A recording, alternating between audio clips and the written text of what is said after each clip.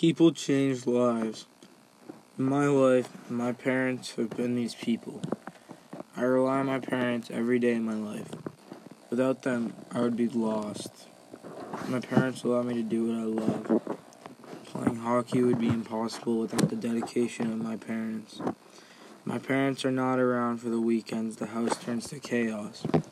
Hockey tournaments are where my parents' dedication really shows. Around 4 years ago, my brother and I were both playing in a tournament in Montreal. Us both being on different teams meant that our game schedules would be completely different. This whole trip revolved around my parents' willingness to skip work and spend countless hours driving.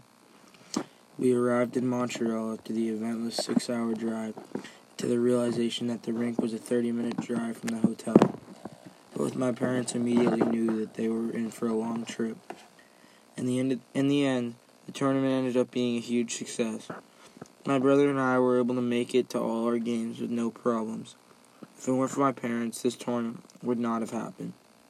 Looking back on my life, I have no idea where I would be without my parents. I wonder where I would go to school, who I'd be friends with, and if I would play hockey. The most important change is the way in which I would view my life. With my parents, I look at my life as a privileged kid. Without them, I have no idea where I would be. My parents have shaped who I am.